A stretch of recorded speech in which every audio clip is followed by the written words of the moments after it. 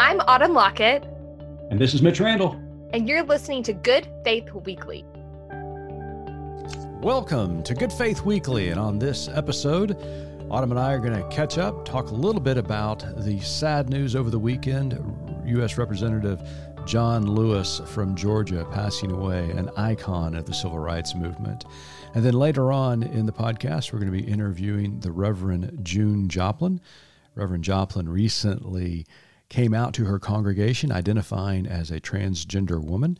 And we conducted the interview prior to the news breaking recently that the congregation has actually now dismissed Reverend Joplin from employment. But we had an opportunity to speak to her before her firing. And it's really an enlightening and productive conversation. So you certainly want to make certain to stay tuned for that.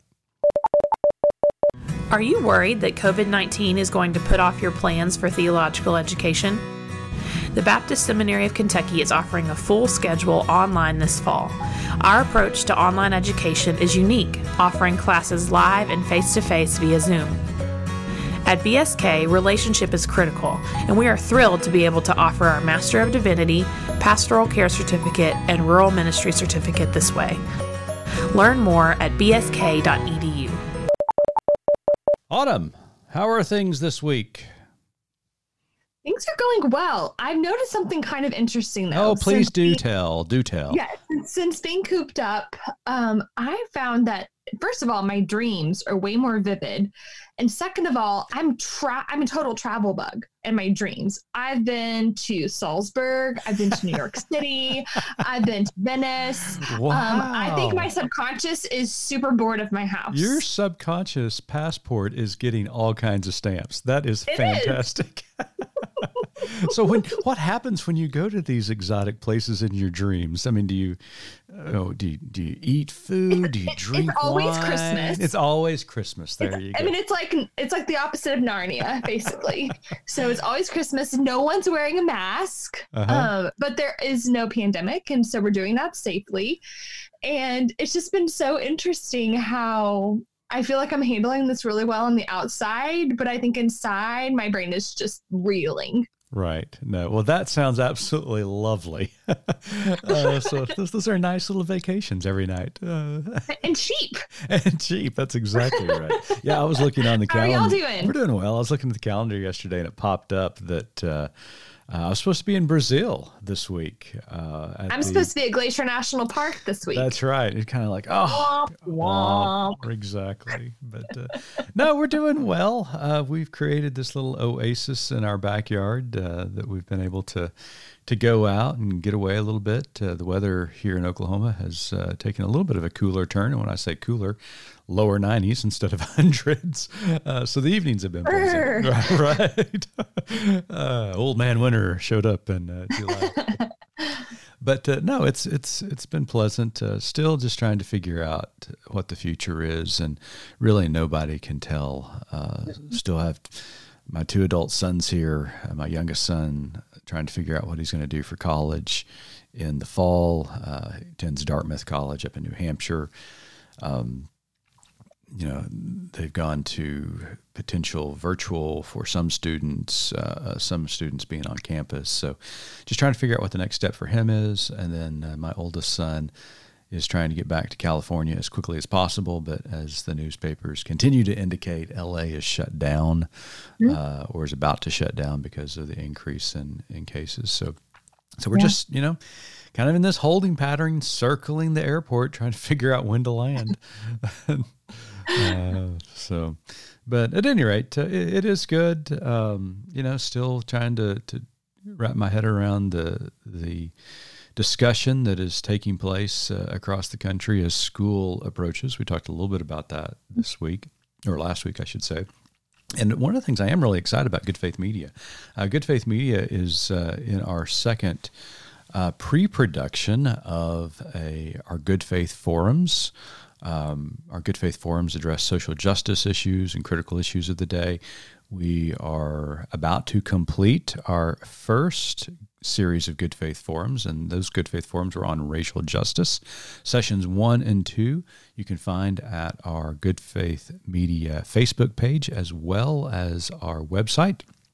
And our third and final session on racial justice will air live on Facebook Live this coming Tuesday at 2 o'clock Eastern Standard Time. And the subject matter is going to be police reform. And our moderator is the Reverend Dr. Terrell Carter from Greenville University in Greenville, Illinois. A wonderful, wonderful theologian, administrator, but also is a former police officer. And so, if you have an opportunity, tune in next Tuesday at 2 o'clock Eastern for that discussion. And speaking of police reform, a lot of strange things happen across the country right now, especially in Portland, Oregon. I don't know if you've been keeping up with the news there, but kind of unmarked police vans rolling up on protesters and pulling them in to these vans, identified now as federal police enforcement. A lot of, kind of strange behavior. And then the president announced a couple of days ago that he's planning on sending more of those forces into Chicago and Detroit and New York City. It's getting kind of scary, to be quite honest with you, that the federal government is utilizing federal forces to disperse protesters, and especially peaceful protesters, bringing them in for questioning, and then taking them to places that, who knows where they might end up. Mm-hmm. They're occupying their own country. Yeah, it really does make one pause. So we're hoping that cooler heads prevail. We're hoping that congressional leadership will step in and demand to know what exactly is going on. We need some accountability and some oversight here. Right, absolutely. And if they're not willing to do it, what we discovered this week is that moms and dads will step in. Yeah, we will. We're not afraid of tear gas. Bring it on. Yeah. Did you see the moms interlinking arms in Portland, standing between protesters and federal forces? And then the next night, dads show up inspired by the moms with leaf blowers blowing tear gas away from this. It really does sound like, a Brave New World or, Exactly. I feel like honestly, Mitch, for the past 10 years, all young adult lit is like post-apocalyptic fiction. Right. And so I feel like our generation, we're ready. Like we're ready to do this. We're fully read up on how to handle this situation. Yeah. We've read all the Hunger Games and we're ready. Right. Well, my generation thought it was just fiction until 2016 rolled around. And then we thought, how worse could it get? And then 2020 said, here, hold my beer. Exactly. And here we are. It is such a bizarre world we live in. And so, but I am thankful for our church. I'm thankful for our core group of friends. It's only through the people that listen to this podcast, that support Good Faith Media, and our family and friends that gives us any solace and hope for tomorrow. And so I'm really trying to lean into that, not get too discouraged and depressed about what I see going across our country, and really be rejuvenized to, shall we say, get into some good trouble. Yeah. We lost a giant this weekend, Autumn. Only stood 5'6", but his shadow. I didn't know that until I read that in your article. I always pictured him as like at least 7.5 feet tall. Well, he lived 7.5 feet tall, no doubt. That's true. Yeah. Golly, U.S. Representative John Lewis from Atlanta passed away. Civil rights icon, was one of the big six during the civil rights movement, one of the last living speakers at the Great March on Washington, was there on Bloody Sunday in Selma, Alabama as they crossed the Edmund Pettit Bridge, was beaten by state law enforcement, was a freedom rider. The list goes on and on to what John Lewis was able to accomplish and stand for in his life, and also a Baptist preacher, American Baptist preacher, and just a huge void is left in the universe because of his passing. Now, did you know much about Representative Lewis? I really didn't, and I've really felt like I missed out as I've read more about his life in the past week. Yeah. Growing up here in Oklahoma, of course, not a whole lot of in-depth education on civil rights. We've talked about that before. Was never taught about the 1921 race massacre here in Tulsa, Oklahoma. But also, we talked about the civil rights movement, but usually the emphasis was placed on Dr. King and what surrounded, his work and his sermons and the movement. But not a whole lot of emphasis was placed upon others that surrounded him, who pushed the movement and really did a lot of the legwork to stand up for civil rights. And so I did not, as you did not come to learn of John Lewis's story until later on in life. Had very fortunate circumstance to hear him speak on a couple of occasions. Read his book, Walking with the Wind, which he signed for me. It's a cherished prize of mine. Mm-hmm. But just such an extraordinary individual, a person who has encouraged us to get into good and necessary trouble. And wrote an article about it today. It was released Thursday of this week, talking about the importance of getting into good trouble, that not only should our words be vocalized and standing up for racial justice, but we need to lace up our shoes and get to marching and get to work, because actions and words must always go together, as the scriptures teach us. Absolutely. And that it's okay to go against the status quo. Mm-hmm. Yeah. And I had a conversation, speaking of the status quo, and I'm really frustrated. And so forgive me if I get on this perch here for a second, but I'm getting more and more frustrated with the white church. I've had conversations a lot with our colleagues, and our white clergy colleagues are having a growing frustration within their congregations as they speak out on racial justice issues and denounce white supremacy. They preach out against white privilege and try to call people's attention to this and systemic racism. They are getting a lot of criticism from their congregations of talking about racial justice week in and week out. And my words to those pastors have been, you can't stop talking about it. I don't care if your congregations are getting discouraged by those sermons and that emphasis and are tired of hearing it. They need to hear it. This is the moment that America needs to face and be honest about the original sin of this country that has never, ever been washed away and dealt with. We've got to deal with it to move on, to make this a more perfect union. And so I'm getting really frustrated with the white church right now, especially the white moderate and some progressive churches who want to talk about it for a couple of weeks. And they'll attend a march or two, but then it's like, we need to get back to our, the status quo. And it's like, no, this is a pivotal moment. We've got to do something at this time and at this juncture. So I just want to say an encouraging word to all of you pastors out there who are finding yourself struggling, facing criticism in your local congregations. Just want you to know that at Good Faith Media, we support you. We support your message. We know that, and you're on the right side of history. You're doing the right thing. You're doing the right thing. Absolutely. You're in great company. That's right. And we know it's difficult, and you have tough decisions to make because it can become daunting. I was a pastor for over 20 years, and there are a lot of things that you have to think about and factor into those decisions and what you say from the pulpit. But I just want to give you a word of encouragement if you're listening today. You're doing great. Keep up the good work. Keep up the good fight.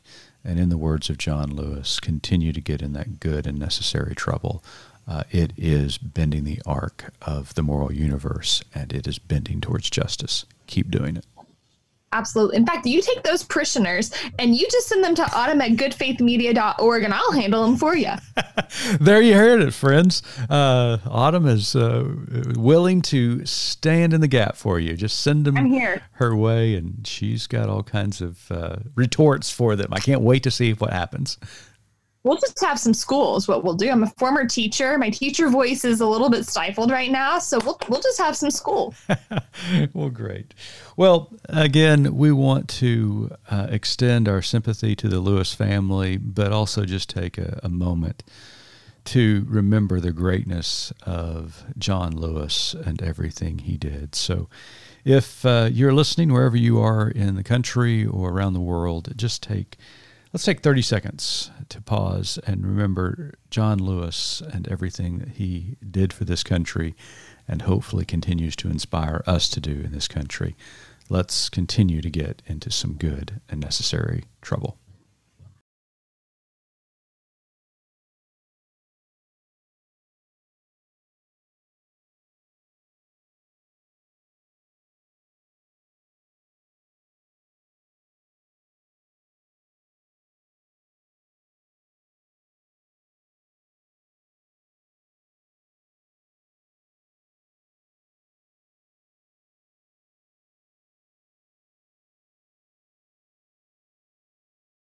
Thank you for taking that time to remember John Lewis. And now we want to turn to our interview with Reverend June Joplin.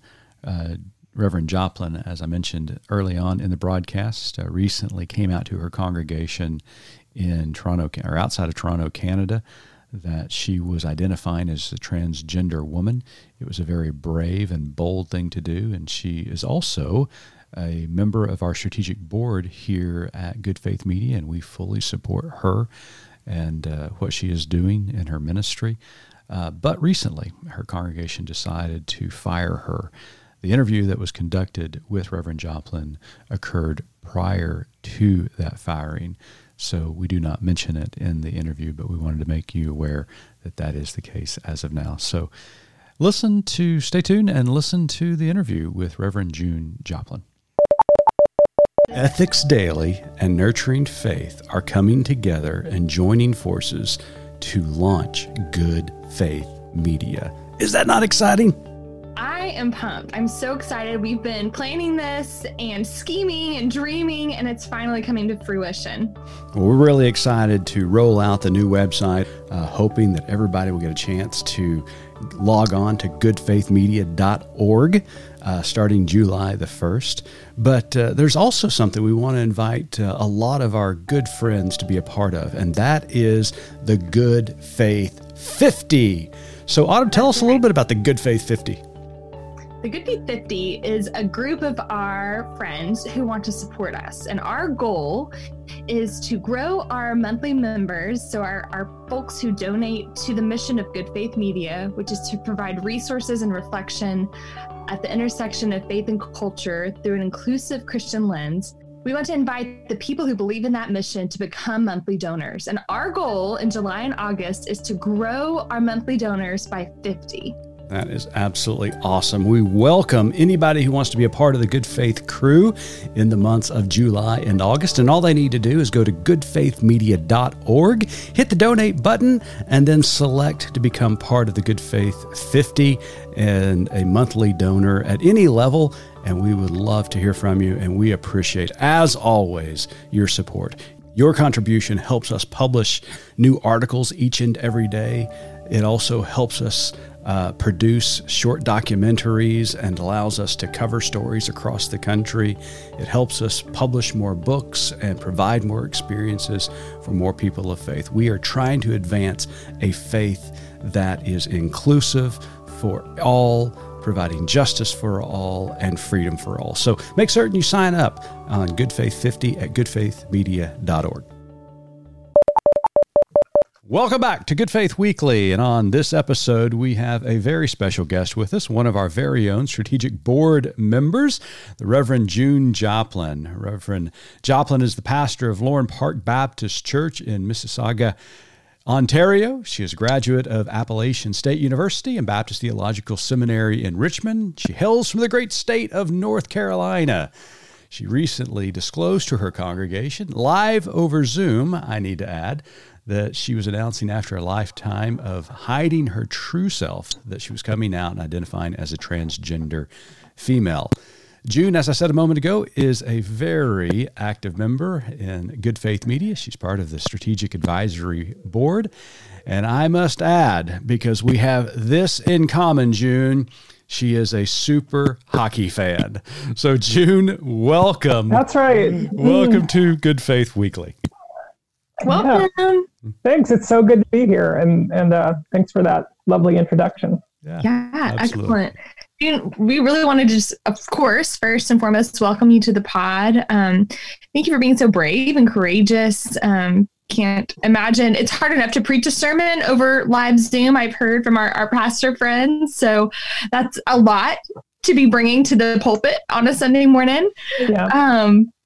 Before we dive into that moment, though, can you talk a little bit about your background and discuss how you emotionally, intellectually, theologically came to the conclusion of identifying as a transgender woman?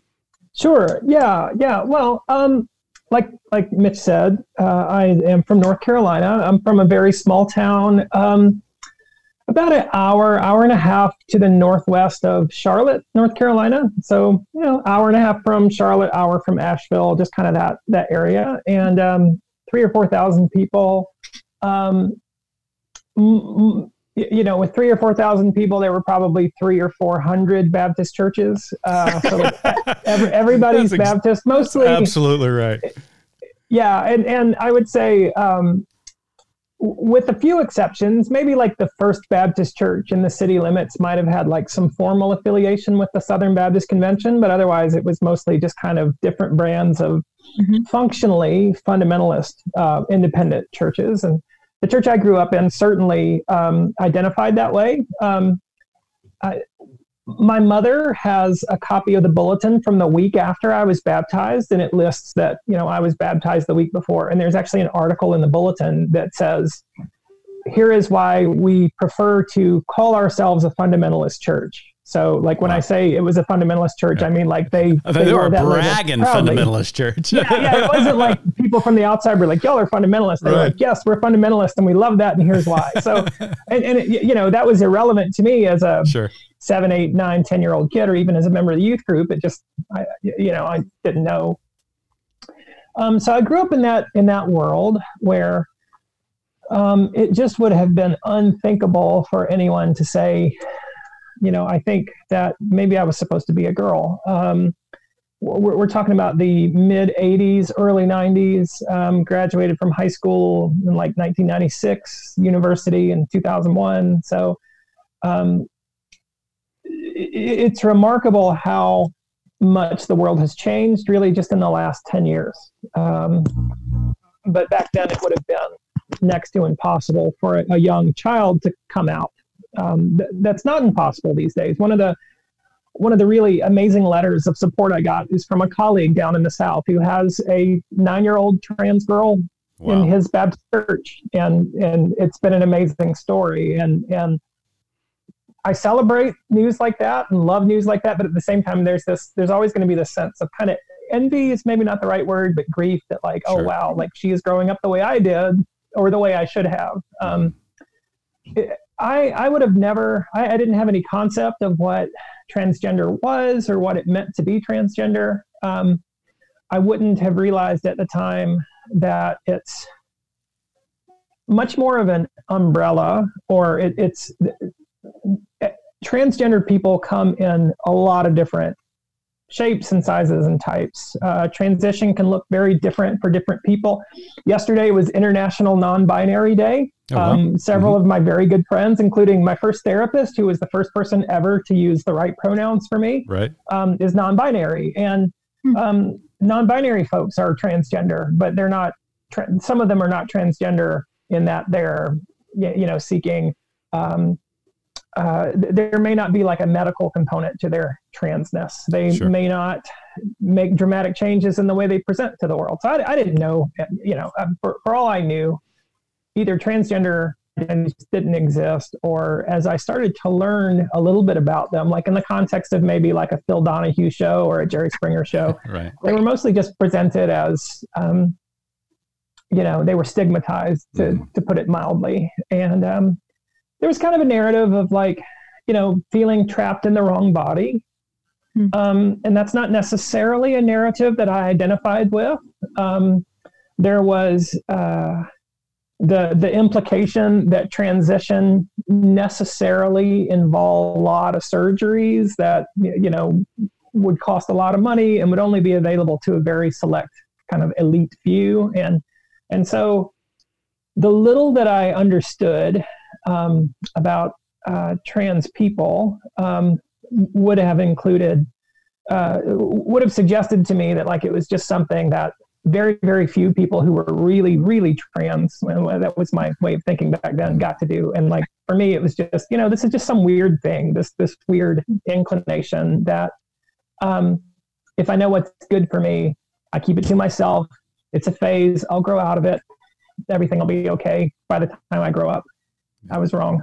Yeah, sure. Now, I mean, obviously you grew up in North Carolina, you went to school in Virginia.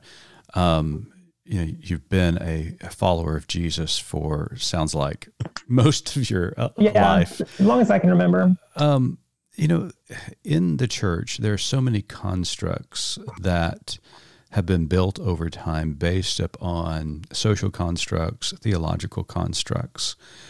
As you grew older and began to understand who you were and identified as a female, how big a part did these social constructs that have been created by the church and by society play a part and put pressure on you not to reveal who you truly were? Yeah, well, that's a great question. The church, as a lot of us know it in North America, is profoundly heteronormative, right? Yep. I was talking to a friend of mine just recently about how like it's hard to be a single male pastor. If you're going to go get a job at a church, they really, if two candidates are equal and one has a wife and kids and one doesn't, the wife and kids is going to put you over the top because there's true. Just this. Yeah. We have up on a pedestal as if it is an idol this notion of wife and two kids as the norm for society, and we want our pastors to look absolutely normal. And I put quotes around normal. Right. And there are some folks that theologically would say that that's the only proper purpose. I know there are some conservative Southern Baptists who would say if you get into adulthood and you're not married and you're childless, you are not fulfilling God's purpose for how God created you, which is just preposterous. But even among those churches, some of the more moderate to progressive members of the Christian family might not say that, but if they were evaluating a couple of pastoral candidates, the one who, like I said, had the wife and kids is going to get the job because there's a profile that we really, really want pastors to fit. I've said to my friends, like, people really want their pastor to look like the kind of person they would get a bank loan from. And so if you don't look like the kind of person who would have your picture in a bank lobby saying like branch manager, then there are a lot of churches that are not going to want you just because of that. Yeah. I have a lot of LGBTQ plus identified friends who, I joke about how I look like their boring aunt whenever we hang out because, their gender presentation might be somewhere in the middle of the spectrum between what we would consider very masculine and very feminine. They might do just something different with their hair. One of my best friends has purple hair on top and shaved on the sides and uses they, them pronouns. And I love them so much, but that, I've said to them, when we hang out, people are going to think I'm really lame compared to you, because they live in the city and, they're the type of person who, churches are going to look sideways at just because they don't fit this profile. And the profile is kind of the way I describe it. Like it's pervasive and it's almost unspoken. But I recognized kind of intuitively as I began to pursue a calling into ministry that there was a certain, I mean, it's not hard to look at, take any denomination, take my home denomination in the United States and look at all the people that are pastoring the most prominent churches, and they all look exactly the same, or at least like 95% the same. Mm-hmm. And so it's not hard to see those folks and say, I need to be that if I'm going to have a career. And if I don't conform, I'm just going to have to take what's left over. So June, with all this outside construct that the church has built, that culture has built, obviously that put an incredible amount of pressure on you. And I've heard the same story from other LGBTQ plus individuals. So there had to be this process you went through, and this moment in time where you drew the conclusion, absolutely 100%, this is who God created me to be. Can you walk us through that a little bit? What that must have been like? Sure. Yeah, sure. It was a journey that required growth, transformation, maturity in like every aspect of my life. Mm-hmm. Theologically, politically, emotionally, psychologically, rather. Sure. All these things had to evolve from where they would have been when I was a teenager at a really conservative church, or even when I was like 20 years old and still hadn't really, I was beginning to, I guess, recognize that there were other ways to be Christian, and in my case, other ways to be Baptist. Mm-hmm. I got very fortunate in getting connected to congregations that weren't just the country fundamentalist church, or just, I won't say country fundamentalist, but they weren't that right. Very narrow conservative expression of Baptistness that I'd grown up with. And sure. Yeah, so I had to grow to, one of the first things I had to figure out was just that women could be ministers. I wasn't raised with that sensibility. And I guess I was in my 20s before I ever encountered a woman in the pulpit and heard a woman preach a sermon and just thought, this is amazing. And I had questions about it because I had been taught to have questions about it. And I can remember as a kid, I think it was one of my uncles or somebody I went to church with was talking about as I recall, it was some mission program that one of the Methodist churches, one of the few churches that wasn't Baptist in my county. It's always those Methodists, right? Yeah, right. I think they were Methodist, and like I said, 300 or 400 Baptist churches in my home county, and right. Methodists being good, sensible people will put like one or two churches in a city, and so there weren't very many. And one of the ones in my county had a woman pastoring, and this man was describing, I don't know what it was. They were like volunteering at the soup kitchen or like collecting money for some missionary. And they were like, they're doing this relief work and they got a woman pastor, like as if like having a female pastor meant that you were, I don't know, like conspiring to make the world a worse place and not actually doing acts of service. It was just mystifying to them that they could possibly be doing anything that looked like a normal church because they were doing this thing that was so clearly against their. Right. So that was kind of what I grew up in, and it took me a long time to evolve past that. And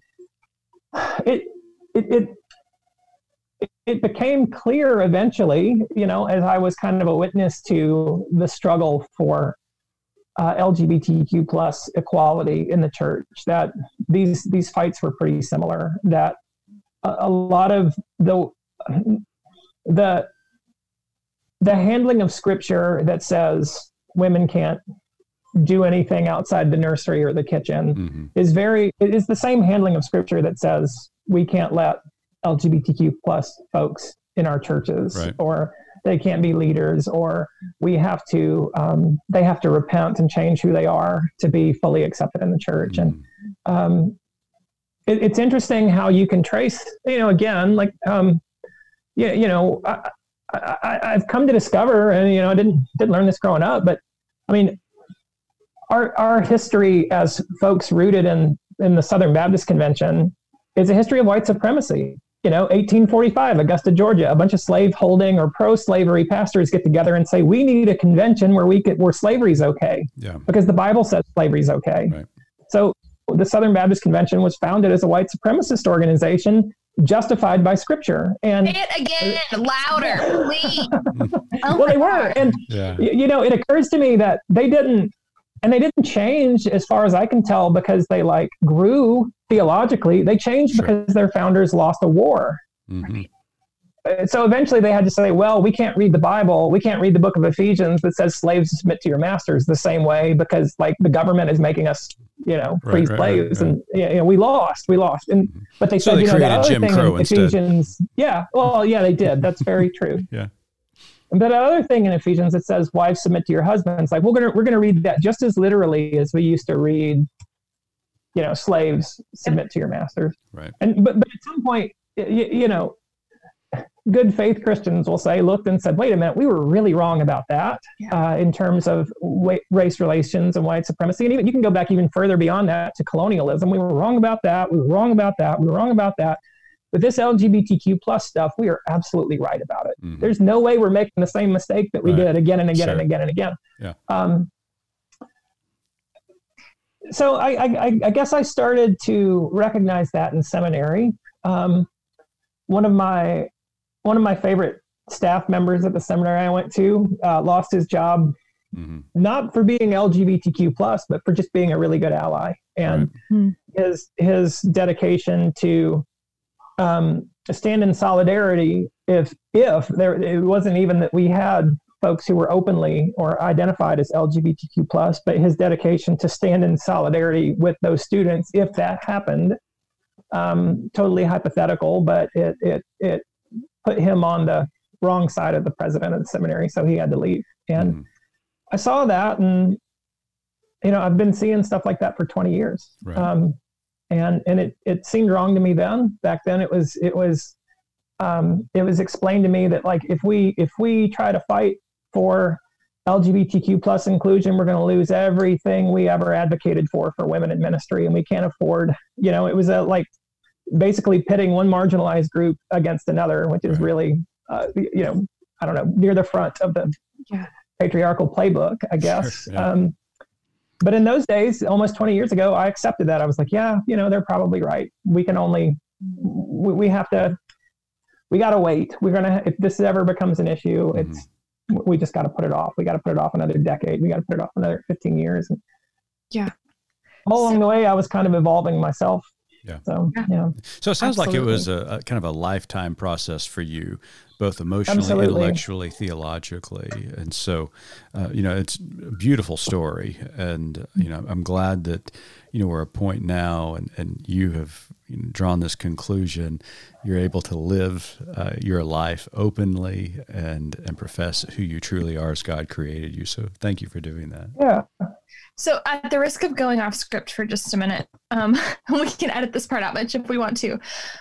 I think you are so uniquely positioned to really speak to some of those gender roles that you've addressed, especially when it comes to church. And I have a lot of conversations. I have 2 boys and 2 girls, my children. And so, we work really hard, my husband and I, to not assign pronouns to who their spouses may be and little things like that we think, to have a really open space. But at the same time, I do feel like I have to teach my girls a little bit differently than I teach my boys. And now that you have walked around in our stunning heels, do you feel that as someone who's stood in both kinds of shoes? Yeah, absolutely.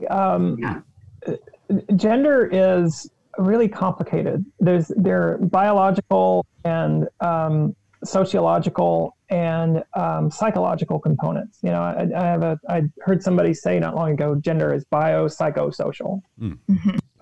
So depending on, I would say that in a lot of ways, biologically, I'm female. My hormone levels are probably have a higher estrogen level than the average 41-year-old female, and maybe a lower testosterone level. And one of the things you learn is that, a lot of folks will say, well, your genes, your DNA, your chromosomes. And you're like, well, your chromosomes aren't the things that give you secondary sex characteristics. It's your hormones. And so there's a biological component. There's research that suggests the neurological activity of trans people is very closely aligned to the neurological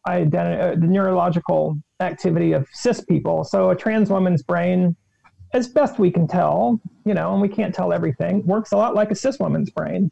So there's that component, but then that social component is the part where, like, saying, hello world, I'm a woman at 41 years old, means that there's a lot I missed out on. Right. Like your mom didn't teach you how to put your keys between your fingers whenever you're walking in a dark parking lot. No, she didn't.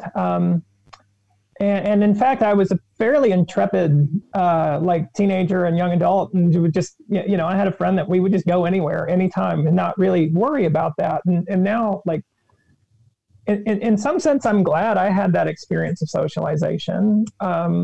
But boy, there's a lot that I wish I knew. And it's going to take a while, and it's going to be strange learning some of these lessons at 40, 41. Sure. But what I hear from a number of my trans friends is, they come with time. You're probably emotionally, in some sense, you might be emotionally better equipped to learn these things in middle adulthood than you might have been when you were 13 years old. Yeah. Sure. But I don't know. Like, that's the thing that, and there are parts of the social aspect of womanhood that I relate to without having had direct experience. I recorded a reflection for the Metropolitan Community Church here in Toronto a couple of weeks ago, and they asked each Sunday during June, they asked a different woman to just reflect on what womanhood means to them. And they asked me because they wanted to get a trans woman, and they thought it would be really interesting to get somebody who had just come out a couple of weeks ago. And I shared a story that I read in this wonderful book called The 7 Necessary Sins for Women and Girls by Mona Eltahawy. She's an Egyptian-American activist who uses the term sins, not in like the Christian moral sense, but she's basically saying, here are qualities that women and girls are socialized not demonstrate that they need. Things like ambition and anger and knowing when to command attention. One of the things she talked about was how, especially in the context of like sexual assault, women's testimonies tend not to be taken seriously, and they're really grim statistics about a lot of that stuff. In terms of what percentage of victims even go forward, and then what percentage of victims there's anything like justice. And so that sense that like you can tell the truth, but like the world will say, well, you're a girl, we don't believe you. Mm-hmm. I can identify with that a little because I spent many years with this voice inside me saying, you're supposed to be a girl, and right. with a louder voice inside me saying, no, that can't be true. Wow. You need to put your head down. You need to quote unquote, man up. You need to get through this. And this thing that deep down inside is true, you absolutely cannot take it seriously. It is not to be trusted. And so I think the sense in which, women and girls are kind of socialized not to take their intuition seriously. Sure. Is I kind of identify with that. Yeah, you experienced that on a very deep level, it sounds like. Yeah, it's different, but it's relatable, I hope. Yeah. And I want to learn more and more as I go. I'm certainly open to that. We certainly have taught us a lot. Now, Jen, I want to shift gears a little bit and take you back to that Sunday in June where you announced to your congregation that you're identifying as a transgender female. There is this, and I cannot overstate this enough, there is this beautiful, beautiful photo of your son embracing you immediately after the live feed went dead. I can't imagine what was going through your heart and your mind and your soul up to that Sunday, but then immediately following that Sunday. And that photo of your son embracing you was just so powerful. Can you tell us a little bit about what that moment was like? Sure. Well, I was terrified going into that Sunday. I was, my plan, of course, would have been to come out in the pulpit and, in person. COVID disrupted that. But then, like so many of us are doing during this season of COVID, we had to adapt. And some of us are finding, well, this is bad, but we can find ways to make it work, even to our advantage. And so I realized even though it is the case that every sermon I've ever preached at Lorne Park, minus a few with like technical glitches, has been put out on the World Wide Web. So like you can hear anything I've ever preached, like it's out there, but this sermon had a potential to have a wider reach. Mm-hmm. Nonetheless, I was just terrified. I was wondering, and understand, what if they cut off my microphone? What if somebody stops me and says, okay, wait, we can't do this. What if there's a message waiting for me at the end of the service that says you're fired? I didn't know. I just had no idea what was going to happen. And it just felt like the supreme risk. But at the same time, like it felt very necessary. Like I had managed to repress so effectively for so long, but once I became self-accepting, it got to the point where it was excruciating hiding. I would even say like I repressed so well for so long, I wouldn't have even considered that I was hiding. Sure. But it was such a relief to finally just get it out of the way. This is not, it's not a specter anymore. It's not hidden anymore. Mm-hmm. People might love it. They might hate it. They might celebrate it. They might lament it, but it's out there. And well, how has the response been after that Sunday? Well, it's been mixed. The part of what I'm experiencing is that the people who want to reach out to me are the people who think this is wonderful news. So I think the folks who could answer that question better would be like, the church council, the folks who are kind of leading us very, with a lot of wisdom and grace through this process of kind of discernment. I have heard, with very few exceptions, overwhelmingly loving and positive and affirming responses. I got, I woke up this morning to an email from my youngest son's hockey coach saying, I saw you on the news, and I think that's amazing, which is cool because my other son's hockey coach messaged me a couple of weeks ago. And like that's a space that I was awkward about stepping back into. Sure. I got a letter yesterday from someone here in Mississauga whose daughter just transitioned and is at university, and she was saying, I support her, but I see that she's really anxious about taking her first steps out into the world as herself, and your message is giving us such hope. I've heard from folks who said, like, I had kind of closed the door on faith because of the church's track record with,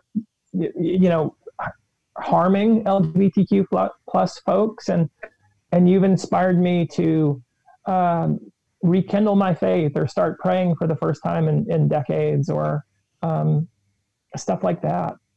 Sure.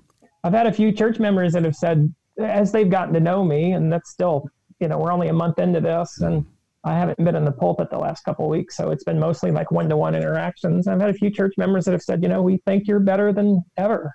We feel like we know you now in a way that we never did before. And there are a few folks that are excited as we envision a possible future together.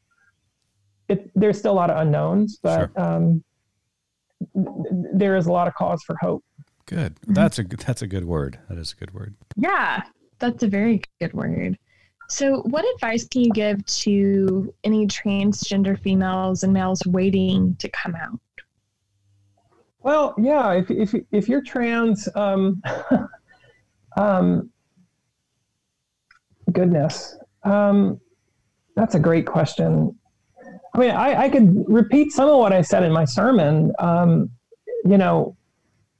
If you have been made to feel broken or less than or sinful or anything like that by the church, you have been lied to, and that evil language has hurt and sometimes led to the deaths of LGBTQ plus folks. And I'm sorry that you've been lied to by the church. I believe in a God that knows your name. I believe in a God that knew you as a trans person from the moment you were born. Even if it took you 40, 50, 60 years to come to that. But if you're one of those fortunate folks coming to that realization much younger, I believe God knows you. God didn't make a mistake on you. I know you might hear that from some religious folks in your life, but it's not true any more than it's, God made a mistake on people that need hip replacements or shoulder surgeries or to take blood pressure medication. We all kind of, there aren't very many of us that have pure, unadulterated, unmodified bodies. And yeah, God knows you and calls you by name. And if people in your life are not accepting and they say, well, you're always going to be our son or you're always going to be our daughter, God sees you for who you are as a beloved daughter, a beloved son, or a beloved non-binary child, neither male nor female. God sees you for what you are. And you don't have to listen to, you don't have to accept as arbiters of faith, as people who tell you what Christianity is about, those folks who are telling you you're wrong. There are other voices. And whether you find those voices or not, you just need to know that sometimes the loudest voices sharing opinions about what the Bible says or what Christianity has to say about transgender people are also some of the wrongest voices. So don't listen to them. They don't know what they're talking about. I had the privilege of watching live the Sunday morning in June where you announced to your congregation. It was a beautiful, challenging, affirming sermon that I think every Christian needs to hear. So is that link available for people to see? Yeah, there sure is. I have a personal link to just the sermon, which is maybe 18 to 22 minutes of the worship service. And then at the church's website, the full worship service from June 14th is available. And it's like an hour and 10 minutes. Okay, well, we'll get that link on YouTube. Yeah, we'll get that link and we'll put it in our comments so that that's great. People can link to it, because it's a fantastic message, and just cannot encourage people enough to take 15 minutes, 20 minutes of their time to listen to this incredible message.